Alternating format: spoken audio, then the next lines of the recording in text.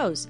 Join award-winning gardeners Chris Van Cleef and Teresa Byington as they chat with rose lovers and experts from around the globe. With each episode, you'll gain valuable knowledge and insights to achieve the rose garden you've always dreamed of. Listen now as we explore the world of roses. Hello, friends. Today I'm joined by Dr. David Byrne, Professor and Basie Endowed Chair in the Rose Genetics Department at Texas A&M. Now, Dr. Byrne will walk us through the research journey of sustainable roses. Doesn't that sound good? From the early work to today, and share the wonderful news of funding for new work that is of great interest to those of us who love the rose. Hey, Dr. Byrne, welcome to Rose Chat. Well, thank you. It's so good. I'm just excited about our chat today. We're going to look at where we've been. We're going to look at where we're going with sustainable roses. But I want to start with your background. You actually worked with two men who are giants in the rose world. Yes, that's how I got introduced to the rose world, actually, because I was hired here at Texas A&M in '83 as a peach breeder, which I still do, and I've released 20 or so varieties for the southern U.S., but in the early 90s, I met Dr. Basie. And for those who don't know who he was a retired mathematician out of Texas A&M and a very enthusiastic rose breeder. And now he didn't breed to release things. He just bred for fun. And his objective was to develop things that were well adapted to our hot, humid climate. And I think one of the most disappointing things I ever experienced when I started working with roses is I put out a large variety trial and I saw how poorly adapted most things were. You know, Mr. Lincoln should be great, right? Well, it dies here unless you protect it. Yeah. And so that was a sort of wake-up call for me. And when I met Dr. Basie, I basically knew nothing about roses. I wasn't thinking about ornamentals. I was into the fruit world. And he began to introduce me to this. And actually, I met him because he came by my office one day and he asked me if I could count chromosomes. And I mean, that may be a weird question for some, but for a breeder, that's pretty normal. And I said, well, yeah. And so he gave me some rose tips that he had. He said, can you count these? And I said, well, I guess so. And so I did. And from there on, I started being pulled into the rose world. And it's been quite a journey. And with him, I started learning more about rose germplasm, and he was interested in various species and getting resistance for black spot out of species and put them into the cultivated germplasm so we could use them in our gardens. And so this went on for various years. I started developing more of the research genetics aspect of the work. And then later in about 2007, and I met Ralph Moore before, because when I started working with roses, the first thing I did was to visit rose breeders, because that's the best way to learn, by seeing what other people are doing. And so I met Ralph, and we've been in contact for years and years. And he called me up, or actually his lawyer did, and he asked me, would you be interested in a donation from Ralph Moore? And I said, well, yeah, I certainly would. And for those who don't know Ralph Moore, he's the father of the miniature roses. And in his lifetime, he released, about 500 different rose varieties, of which about 300 or so were miniatures. And his emphasis was really on unique floral traits. So, of course, he had the miniature. He worked a lot early on stripes, the halo trait, mossing, cresting, various things like that. But he also was interested in sustainable roses as well. Mm-hmm. And so I had the opportunity to be able to visit with him extensively, to talk to him about his breeding, and again, learn a lot from him. So I had those two mentors that really taught me quite a bit of rose breeding. And so sustainability was sort of the beginning of it. I read that though Dr. Basie and Ralph Moore's names are often linked, and they are, especially with this work, and they knew of each other's work, they never actually met. No, they didn't. I was trying to get them to meet, but they were when I met them, neither of them were traveling much. So we couldn't get them together. Well, Dr. Byrne, let's get to the basics. And could you share what we mean when we say sustainable rose? Okay, sustainable roses. To me, that's a rose that's well adapted to your environment. One that you don't have to spray all the time, that just sort of takes care of itself. For the humid South, you talk about resistance to diseases, environmental stresses. For us, it'd be most likely heat stress, sometimes soil issues and things like that. If you go further north, you're talking about cold tolerance and things like that, and other diseases. So your disease package and your environmental resistance packages that you need might be a little different depending on where you are. And that's why you see regional trials of roses now. And I think that's an excellent thing to have. So it's something that's easy to take care of. You can grow without sprays or much management. Of course, it needs to be attractive. I mean, any commercial rose has to have all the horticultural package there as well. I did a 2012 survey of rosarians and rose growers, and I asked them the question what they want in a new variety. And the number one request was disease resistance. And then later in a later project, we did a willingness to pay study. The marketing people here at A&M did this study. And what they found was the trait that people were more willing to pay most for were the adaptation traits. And the traits they looked at was disease resistance, drought tolerance, and heat tolerance. And that's pretty particular to our area. But if you go to other areas, you'll probably see other adaptation traits. Again, adaptation traits were the most valuable, more valuable than the horticultural traits when you're choosing varieties in this study. Occasionally, I get the opportunity, especially in the spring, to speak to different master gardener groups and about roses. And a lot of master gardeners don't grow roses, so I'm thrilled to talk to them about the beauty and the fragrance and the wonderful things about roses. But the one thing they want to know, will I have to spray it? Yeah, exactly. And that's one thing you're trying to get around. Again, when I first did my first variety trial and had things like, Mr. Lincoln and JFK and all these popular varieties, they really didn't do well in Texas with our disease pressure and our heat. And so it was very disappointing. It was very hard to grow a rose.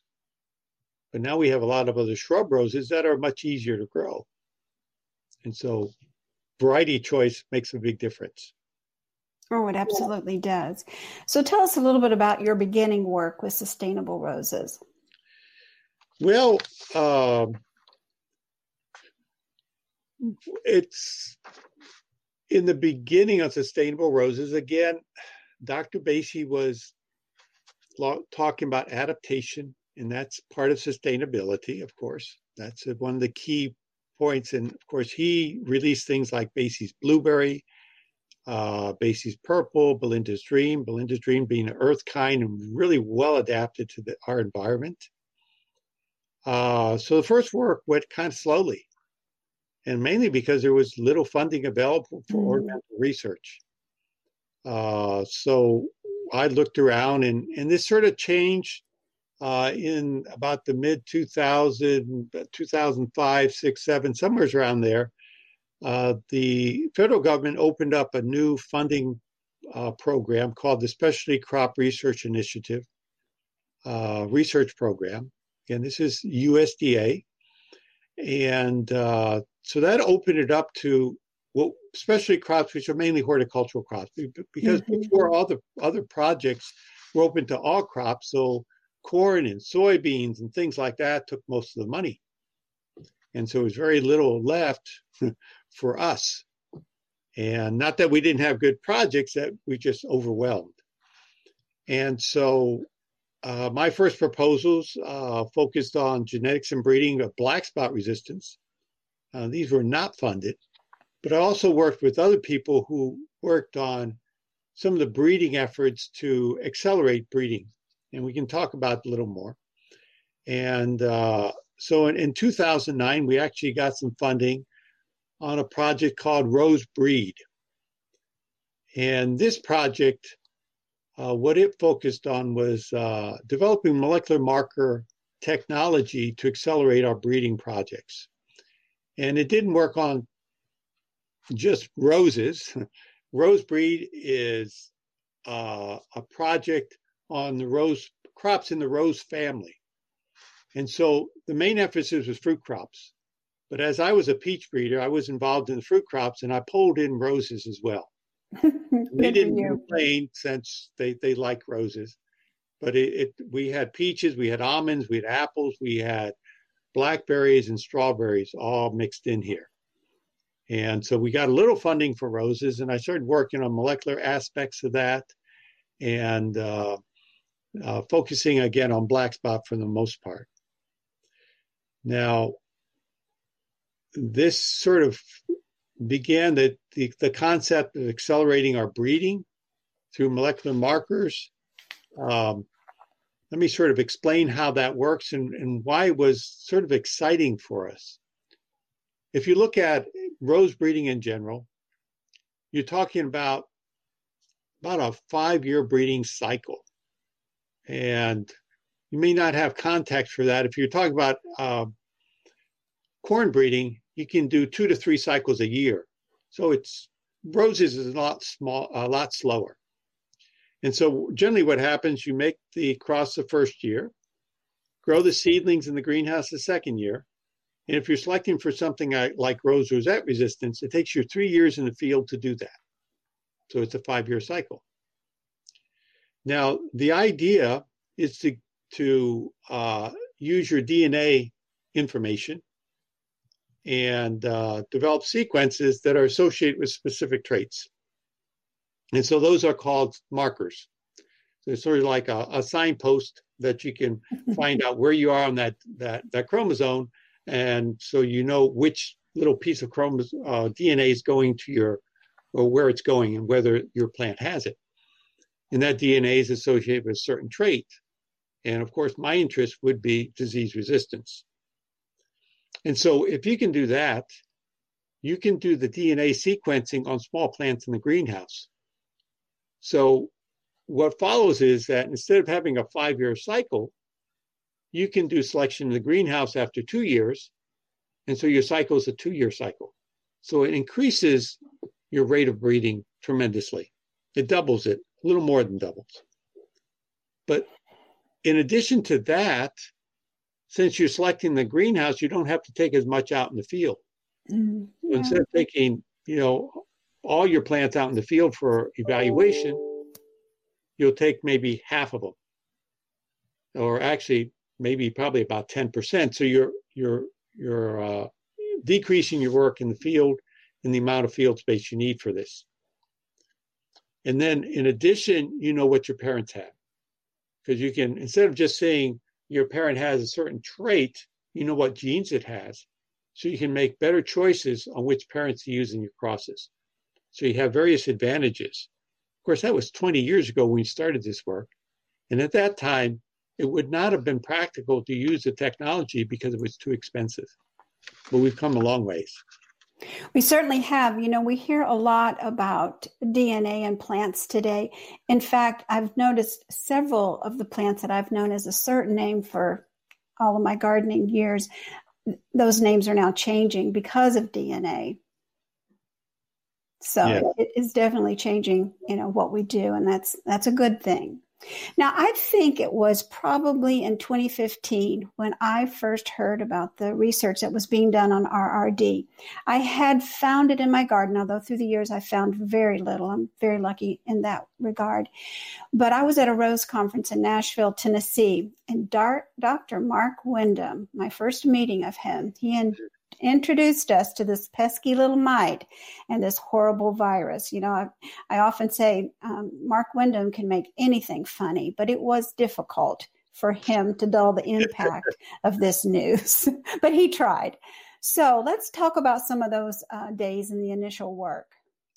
Well, the initial work, and actually when I started working with roses, rose rosette was not on my radar. Again, I've been focusing on black spot.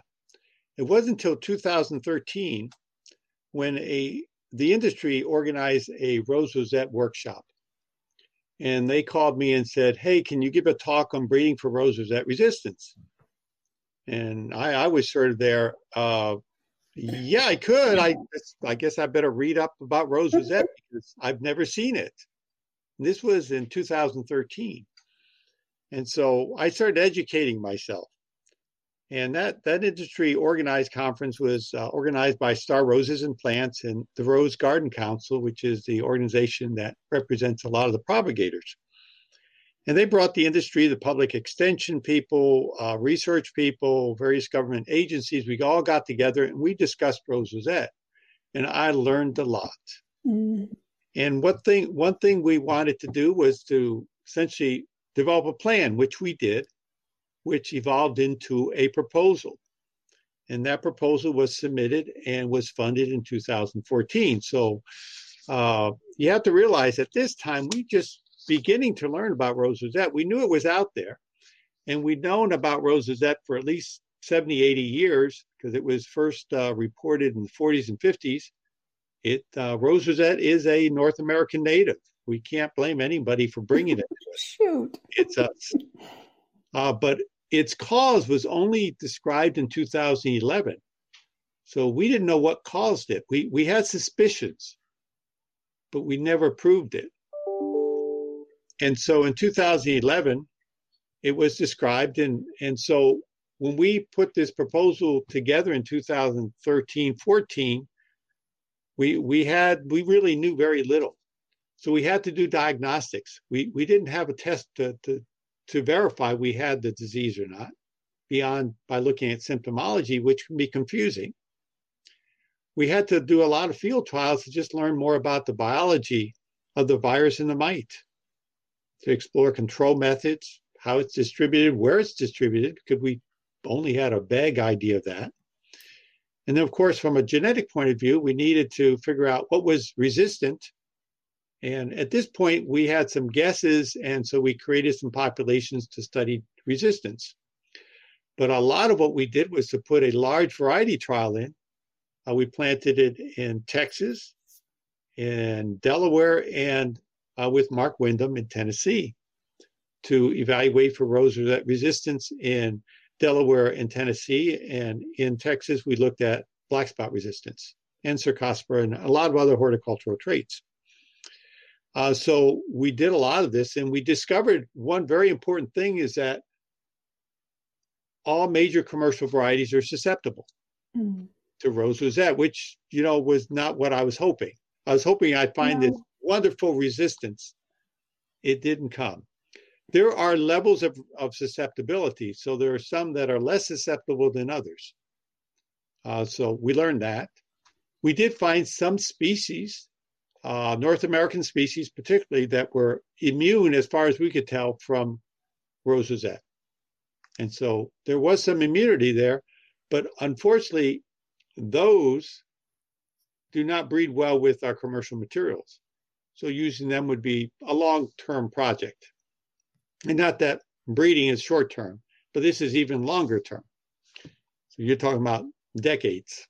Mm-hmm. So anyway, so that's sort of what we started doing. So we're doing these field trials.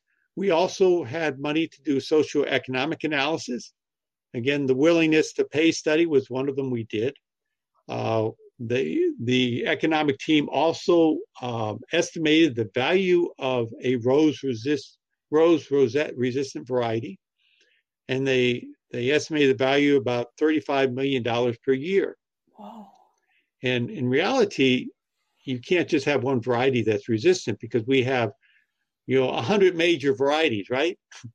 And so we have to convert all these things to more resistant varieties for garden use in the Midwest and the East Coast anyways, where rose rosette is an issue. And so there's a lot of work to be done.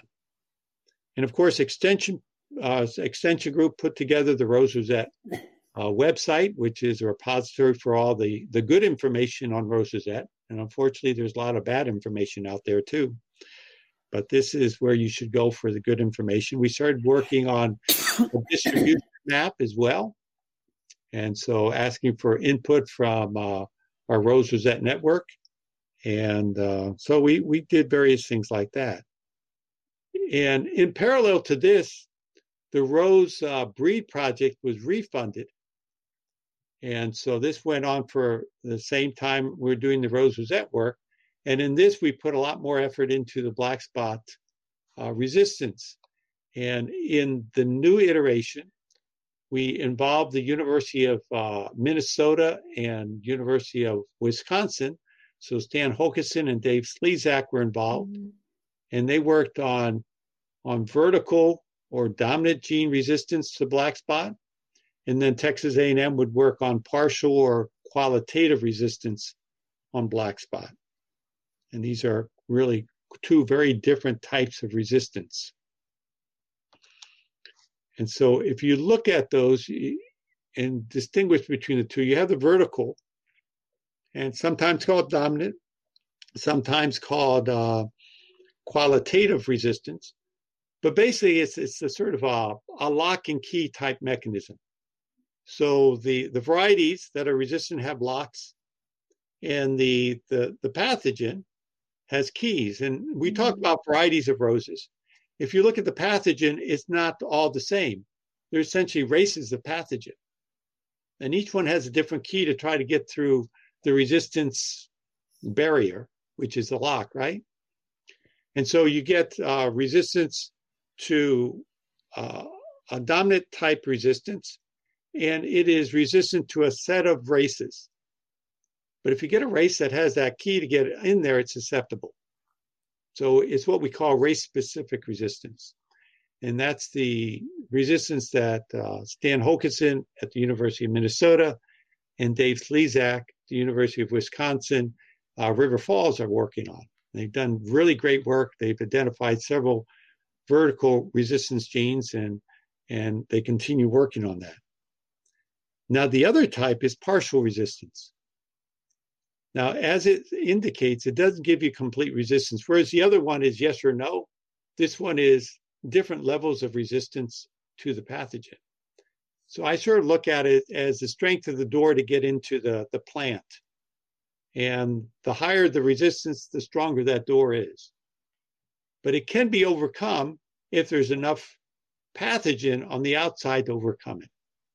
So what this does is just sort of, it slows down the reproduction of the pathogen on the plant. So it doesn't eliminate the pathogen's ability to reproduce, but it slows it down tremendously, so you have very little disease. And so the more genes for resistance you get, the higher level of disease. And so from 2000 to 2019, during these two projects, we learned a lot about both of these pathogens and improved our ability to genetically characterize roses. As molecular techniques were improving, it's amazing. It's sort of like computer technology. Molecular technology is just accelerating the progress every year.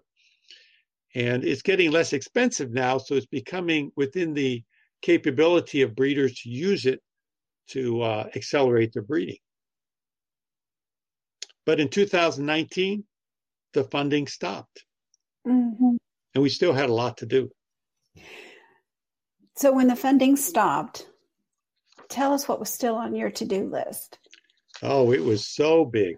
For one, we still had field work to finish up, because we had started, especially the genetic work, we had started that and got that in the ground in 2018. So the funding stopped in 2019.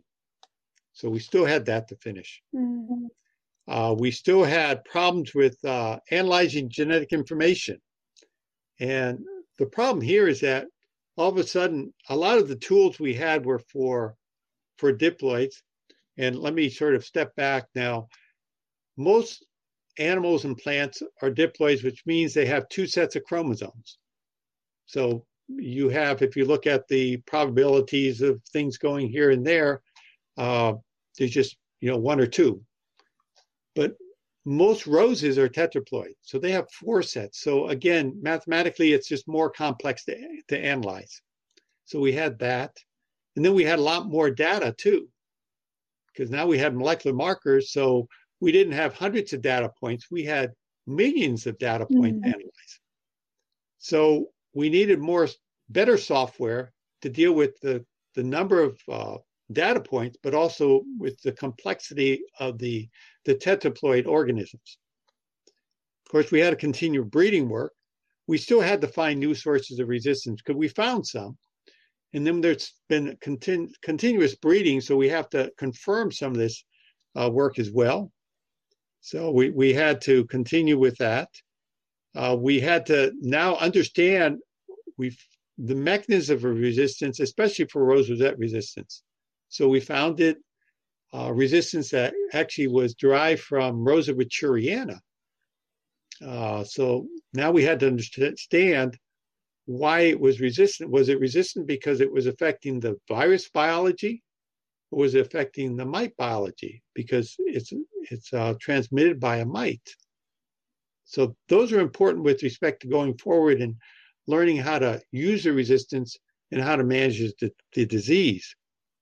Of course, we had to identify additional genes because we only had a few and we knew more were out there. And then once we did this, the next step is to put all those genes from a breeding point of view into one variety that would be sustainable and resistant to both black spot and rose rosette. So at this time, as the funding ended, we still had field plots to maintain in Texas and Tennessee. And so we had to find funding. And so tell us, where did the funding come to continue the field work? Well, we were lucky that both Texas A&M University and the University of Tennessee helped with some funding. Of course, Robert Basie endowed a chair in rose genetics and had a little endowment funding to work with, so I used that. The American Rose Research Trust was key as well. They were very good about continuously funding the work to keep it going. The Rose Garden Council came through with some funding to get things replanted and to do the evaluations. Pat Shanley and Paul Zimmerman stepped in with a GoFundMe campaign. So we had hundreds of Rosarians donating money towards the project as well. And I thank every one of them for their donations. And again, without this funding, we would have lost several years of research. But we were lucky we had the industry behind us and the community behind us to keep this funding working. So that kept us going. And so my next step was to put proposals together again. And so we put a sustainable rose proposal together. This was in 2020. We put the first one together, I guess. And then we also, it's 2019 actually. And we also put a tools for polyploids proposal together. And this gets into my real nerdy part because it's all about genetics. And what I ran up again is what I was explaining to you previously, the diploid versus tetraploid. So again, working with roses genetically is much more complex than most plants. And thank goodness it's not just roses. Potatoes are like this. Sweet potatoes are like this. You get blackberries, you get strawberries. So there's a lot of other major crops that have this issue in what we call polyploidy, tetraploid, hexaploid. So they have more than 2 sets of chromosomes. And again, up to this point, if you looked at the software or the computational tools we had to analyze this data, it was mainly for diploids and for corn and soybeans and inbred crops. Well, our crops are not inbred for one, which makes them a little more complex as well. So this whole project, it brought together breeders from various crops, potatoes, sweet potatoes, blackberries, turfgrass, and rose, and then brought the computational scientists the people who now knew how to make the codes to analyze all this. We had people from North Carolina, from University of Wisconsin, from Wageningen in the Netherlands, and from the Plant Food Research Organization, New Zealand, and actually at Texas A&M, to come together to actually develop new software and improve the existing software so we can analyze this stuff properly. Because up to this point, I've been trying to use the diploid software to analyze the tetraploid. And it gives you results, but not always with a lot of confidence. And so I put this new project in, and it actually was funded in 2020. And so that was the Tools for Polyploids, Specialty Crop Research Initiative. And again, it was key to being able to analyze our rose data properly. And so that's been going on we've just completed 2.5 years, and we've done tremendous work at improving the software. It's been a really exciting project. As a rose grower, this is all getting very exciting. Oh, it's as a breeder, it's really exciting. And so the next step was to actually get money for roses again, but just for rose rosette or black spot. Actually, I wanted to combine them now. Because again, the ultimate goal when I started in the 1990s was a sustainable, well-adapted rose variety, right? And so I needed both diseases in there. Because when you ask people and you look around in Texas and in the U.S., black spot is very important. And of course, black spot throughout the world is extremely important. And rose rosette in the U.S. is the most important disease at this moment because it kills the plant. Whereas black spot defoliates, but generally doesn't kill the plant. It just makes it ugly for a while.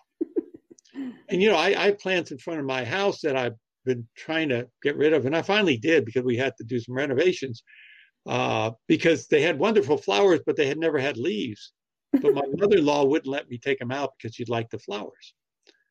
And I didn't like them because they didn't have leaves. But she wins always. But so anyways, we've come a long ways in developing things. So we have better tools to analyze data. Sequencing is becoming less expensive. Technology to develop and use DNA tests to figure out which genes you have there are increasingly easy and less expensive. So the development of a sustainable rose project, which combined all this plus the extension and the economics and marketing part, we had all the pieces in place now. And so we started pushing this a lot harder and trying to get this new project funded. And then finally, in 2022, it was funded. Now, this was after the third attempt. So every attempt, you get a little better. Because you get feedback from the reviewers and they tell you, oh, no, we're not going to fund it like this. And so it's all about what they will fund. And so it's always a process. You think, okay, we submit something, we have funded, we're fine. It never goes that way. It always, in these projects, the Specialty Crop Research Initiative projects gets funded if the industry supports you. So it's a very complex procedure. We get support from industry, from the community, and you get matching as well. So industry has come through with, we requested in this last project $4 million of funding. Mm-hmm. So we had to come through with $4 million of matching funds. Now, some of this is through my salary and salary of everybody on this project. I think we have 17 people on the project.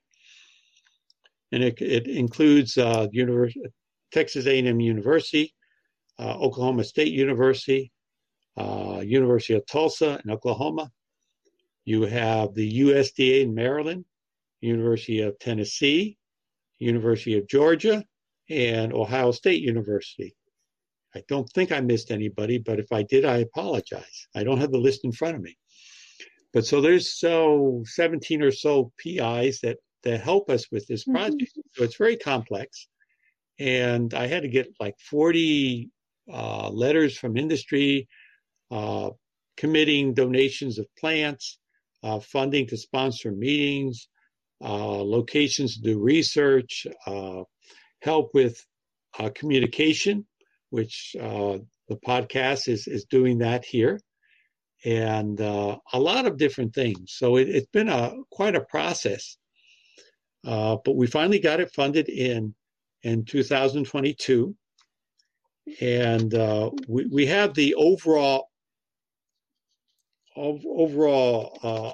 ultimate objective was, again, to develop sustainable rose cultivars. Again, gardeners want easy to grow, disease-resistant, sustainable roses. Yes, we do. And breeders want to produce them because they want to sell their roses. Yes, they do. And so it's a win-win for both sides. And I work sort of in between people saying, okay, well, we want this, and this is how you can do it quicker. And so that's my role here. And so we've come a long ways. And so this project, again, a big part of the project is the genetics of it. And again, we're trying to find more sources of resistance. And so we're doing trials, both of genetic populations for genetic studies as well as varieties in Texas A&M, University of Tennessee, and now we'll be at Oklahoma State University as well. So we have those 3 locations. Right now, I'm trying to get things planted. So we're getting a lot of plants in and organizing things. And so we'll do variety trials and genetic trials there. We're trying to find more genes for resistance to rose rosette. And that we'll be doing these trials. And we're finding sources from some of the Canadian varieties. And then, of course, we're just doing a general variety trial to see if we can find other things that might be resistant. We're looking for more sources of resistance to black spot as well. So people up in Minnesota and Wisconsin, they're looking at 3 more sources of resistance for vertical resistance to black spot. They're trying to characterize those. And they do a lot of their work in the lab. And then I take all their populations and put them in the field as well to see if they have any partial resistance to them. And so we're doing it both ways. And so both black spot and rose rosette is progressing. And now along with that, we're doing the molecular work to find markers for the resistance we know about so we can accelerate our breeding process and start combining these genes into one genotype or one plant. So, basically, normally what I see, I find a good resistance gene for rose rosette in variety A, and for black spot in variety B, and for a different black spot resistant variety C. Now I got to take those and intercross those and put all those resistance genes into variety ABC. Mm-hmm. So that's basically what we want to do. We want to do it as quickly as possible. And with the genes we have, we figure it's going to take about 3 generations to put them all in one package. Okay? And that's 3 generations and, tens of thousands of plants later. So it's a lot of stuff we have to go through to get this done. But if we did it the old-fashioned way with 5-year generation times, you're talking about 15 years. Now, if we condense that to 2-year generation time, we can do it in 6. Mm. So that's a big difference. Oh, it is a big difference. All of this is just truly great news. And, I just feel like this project could not be in better hands. And, but what about the rose community? Tell us some ways that we could continue supporting this effort. Okay, there's a couple ways. One way is interaction with the extension people. The extension program is developing, this year they'll be planting out a couple variety trials just for demonstration purposes and collecting data to confirm what we know and maybe learn a few more things about these varieties and how they react in different environments. Because one thing we need to be careful about as we incorporate resistance to some of these diseases into these varieties, make sure the resistance holds up in different environments. And so we're going to try to hopefully plant these in Texas, Tennessee, Georgia, and Ohio, and perhaps other places to see what the environmental influence are on these various disease resistance genes. And so that's one thing we're going to do. They're going to put other trials looking at control of the virus. They have some what I'll call antiviral substances. I don't know if that's really the proper term for them, but somehow they suppress viral growth within the plant. And so they want to put a trial out on that.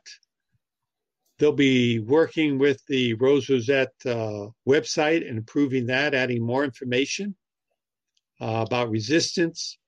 So what we've learned thus far, we'll put that on the website so it's easily accessible.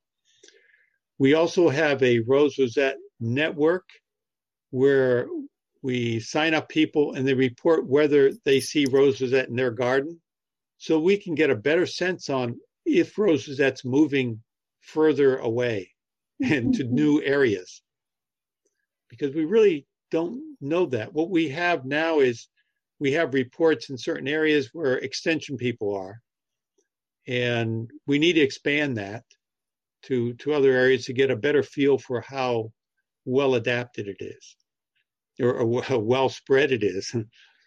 I don't know if well's a good term here. How widely distributed the virus is. And so we need to do that.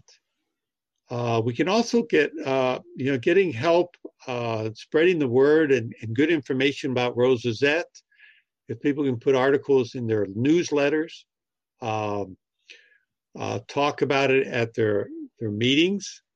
I know Mark has talked at a lot of Rose meetings about Rose Rosette and black spot and management of both diseases. I'm willing to do the same, though sometimes I can't travel quite as much as Mark, and so I might have to do it by Zoom, but I'm more than happy to do things like that. We will have good information out that you can pass out and things like that. I'll be talking at the American Rose Society about our work as well, so if you're at the annual meeting, come by and listen to me. You've been listening to the Rose Chat podcast with Chris Van Cleve and Teresa Byington, expert rose gardeners who want to help you achieve the rose garden of your dreams. Don't miss an episode. Listen anytime on our website at rosechatpodcast.com or listen on the go via the Rose Chat app on iTunes and Stitcher Radio. Share this podcast with your social networks and join us on Facebook, Twitter, and Instagram by using the hashtag RoseChat. Join us next time for another edition of the Rose Chat podcast. The Rose Chat podcast is a production of the Rose Chat Media Group, Birmingham, Alabama.